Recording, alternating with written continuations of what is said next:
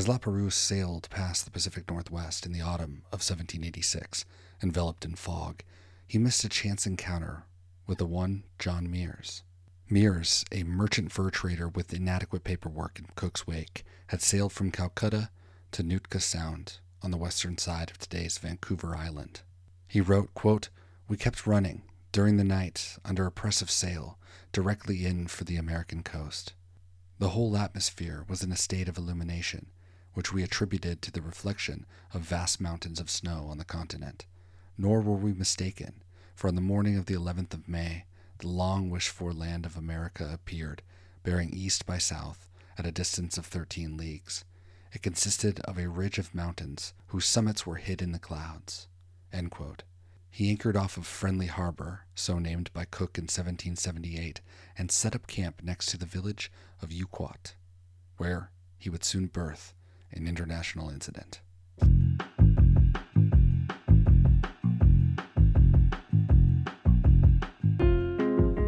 Welcome to Expeditions, a podcast around Lewis and Clark.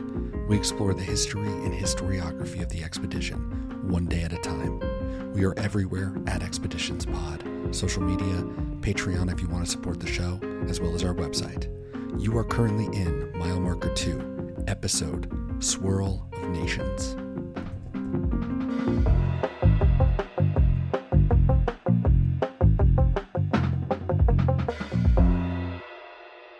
But first, he would need to wait out the winter, and Meares' men were dying. In the area, George Dixon of the Queen Charlotte and Nathaniel Portlock of the King George had begun hearing about Nootka, but didn't really understand that it was the name of Meares' ship and that his men were in trouble. By May, they had sailed into the Sound and aided those that were still alive. And as they came back to health, the two provided Meares with some supplies, as well as 2 men, and asked him to leave Nootka Sound for good. This alone would be the point of drama for years to come, as all these men wrote future accounts of the trade, a pamphlet of war, as Dixon called his accounts, and while sympathetic to the plight of the men, Dixon noted that Meares had, quote, hurtful excesses amongst his people, end quote. As Richard Noakes points out, quote, during the early coast trade era, most captains chose to sail their ships to the Sandwich Islands rather than risk a winter on the northwest coast. So Meares might be excused on the basis of ignorance for the resulting tragedy to his crew, which ended in the death of half of them. End quote.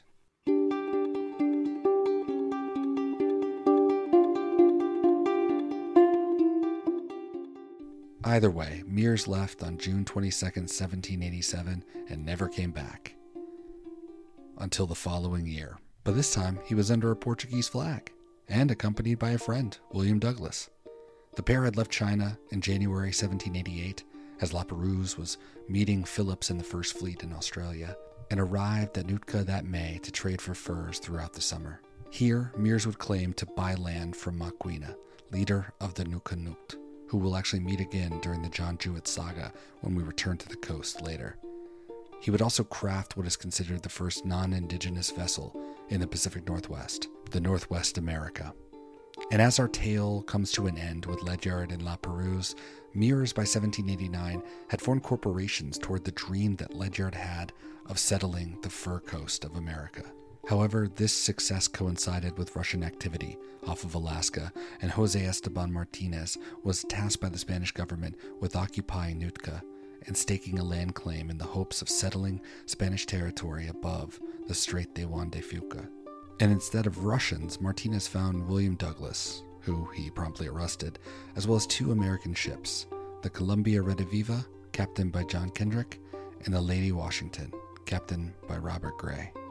And as the summer went by, ships associated with Meares were seized as violations of Spanish trading rights, including the Northwest America that was commandeered by the Spanish. And upon hearing of these seizures back in China, Meares sailed for England, arriving in April 1790, where he told the Home Secretary of this injustice, and the House of Commons ordered the Navy to prepare for hostilities.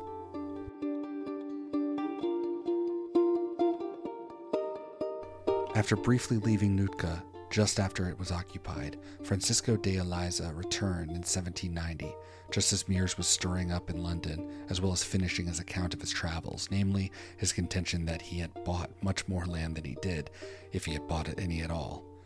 Alessandro Malaspina, on his circumnavigation of the globe, stopped at Nootka in 1791 and gained the rapport of Maquina, who had previously fled the area after his son, Calicom, was killed, either by Martinez or a soldier who either misinterpreted a warning shot or fired to make up for Martinez's miss.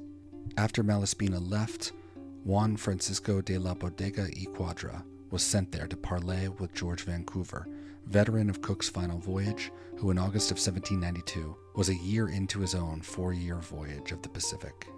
During his residency in Nootka, Quadra would meet with everybody who passed, and Vancouver was no exception.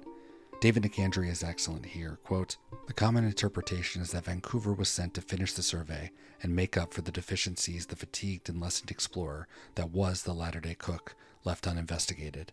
In fact, Vancouver was sent to find a western analog to Hudson Bay, the old cartographic concept that was particularly popular in France. The thinking was that the North American Mediterranean Ocean could facilitate a communication with the lakes of Canada or Hudson Bay, creating a de facto passage dominated by British fur trading interests." End quote. Gee, does that sound familiar? If he wanted to smooth over any rights to the area, not much came from what is known today as the Nootka Conventions. Essentially, the idea of sovereignty was placed on hold as they agreed to let each other trade in the area but not erect permanent buildings, though those that were previously built by Britain, like John Mears, should be returned along with compensation for any boats that were seized, although the compensation to Mears was still disputed. The only piece from the convention that stuck was the name of the island, sort of. The two proposed to name the island Quadra's and Vancouver's Island, though sadly Quadra's name would disappear, along with Spanish claims. Of course, this island was more of a stand-in, basically, for the existential dread that each country was feeling, and would feel as the decade continued. Spain wanted their land claims at the Strait de Juan de Fuca, while Britain felt that it should end around San Francisco. In the end, unwittingly, a guest of Quadra's, before Vancouver arrived, Robert Gray, would ensure that the area between the strait and down to California and beyond would become American. Vancouver passed Gray in late April 1792. Gray had wintered at the stockade he'll call Fort Defiance, not to be confused with the fort on the Auglaize that William Clark would help direct in 1794, but that's a story for another time. Gray would fall out with the locals and he would destroy the village of Opposat, 200 homes, fine village, a work of ages, according to the Journal of John Boyd, fifth mate with Gray. This started a bad precedent for him as he'd attack and kill 7 others on his way off the island. Survivors would beg Quadra to punish Gray, and spoiler alert, once he breaks past the Columbia Bar at Gray's Harbor a few miles in, he would fire on the Chinook, killing 20. But we aren't even done yet. Once he returned, he killed 25 approaching the ship on a war canoe, likely out of revenge against him, for what it's worth. Vancouver doubted Gray's contention that there was a river, namely due to the low latitudes and the belief that a passage, even a maligned one like the Northwest Passage, would be a lot higher. Though in 1775, Quadra's partner at the time, Bruno de Heceta, as I learned in Oregon, or Heceta for the Alaskans, or Hecate for the Buffy the Vampire Slayer fans, also noticed a slight discoloration that Gray noticed between Cape San Roque and Frondoso, that is, Cape Disappointment and Adams today. Quote, "Having arrived opposite this bay at 6 in the evening and placed the ship midway between the two capes, I sounded and found bottom in 24 brazas, that is 23 fathoms. The currents and eddies are so strong that, notwithstanding a press of sail, it is difficult to get clear of the northern cape, towards which the current ran, though its direction was eastward, in consequence of the tide being at flood. These currents and eddies of water cause me to believe that this place is the mouth of some great river, or some passage to another sea." End quote. A decade and a half later, Gray, of course, broke through this dangerous bar and named the river after his boat, the Columbia. After 9 days, Gray and Joseph Ingraham of the Hope returned to Nootka before Vancouver. Quadra asked to give a statement on Meares and Martinez and anything else from that fateful year, 1789.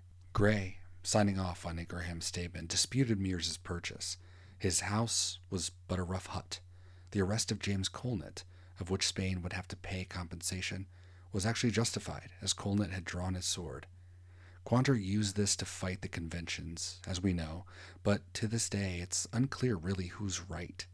Gray and Ingraham were cordial on the sea, but they were not friends of Britain, and Spain had helped the United States win the war. And though it's unclear if Gray ever actually served, Ingraham, who wrote the statement, served on the Protector and was actually imprisoned by the British aboard the infamous HMS Jersey.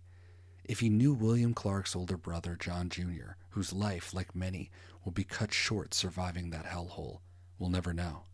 While these revelations perhaps allowed Quantrill to stall, it would actually be Vancouver crediting to Gray, who never produced a written account of his explorations, that would give the United States the claim to the Oregon Territory that Lewis and Clark would further embolden, for those who care about those kind of things.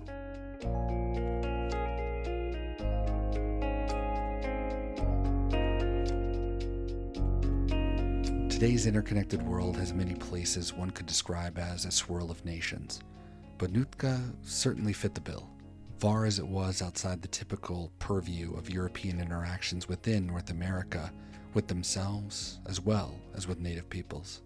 That it attracted European nations feels obvious, as John Ledyard wasn't the only person proselytizing the Pacific fur trade. That Britain and France wanted to recreate its colonial empire on the west coast of North America makes sense, after all that had been lost. That Spain wished to keep building on a string of missions from San Francisco through and to and across the Strait de Juan de Fuca, if not into Alaska, tracks from what we'll learn tomorrow. But they'd run out of time. Same with Russia. Even though they'd make it down to California, Robert Gray was a portent of things to come. And it didn't matter that Captain William Broughton also broke the bar into Bullfinch Harbor, renamed by Vancouver to Gray's Harbor. Sensing that Gray didn't leave the saltwater estuary incorrectly, he and his men sailed up the river to the Multnomah mouth near today's Portland and the beginnings of the Columbia River Gorge, naming Mount St. Helens and Mount Hood, to go along with the other veterans of the Vancouver expedition that Washingtonians and Oregonians will recognize: Puget Sound, Mount Baker, Whidbey Island, Young's River, Young's Bay, even Broughton Beach on the Oregon side of the Columbia.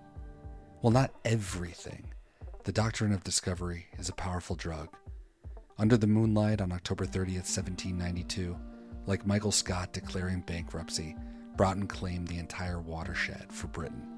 Though the high doesn't last forever, that Spain relinquished even 1 inch on Nootka 300 years after Pope Alexander VI drew a demarcation line that gifted Spain with half the world, was the first step in the end of the Spanish Empire.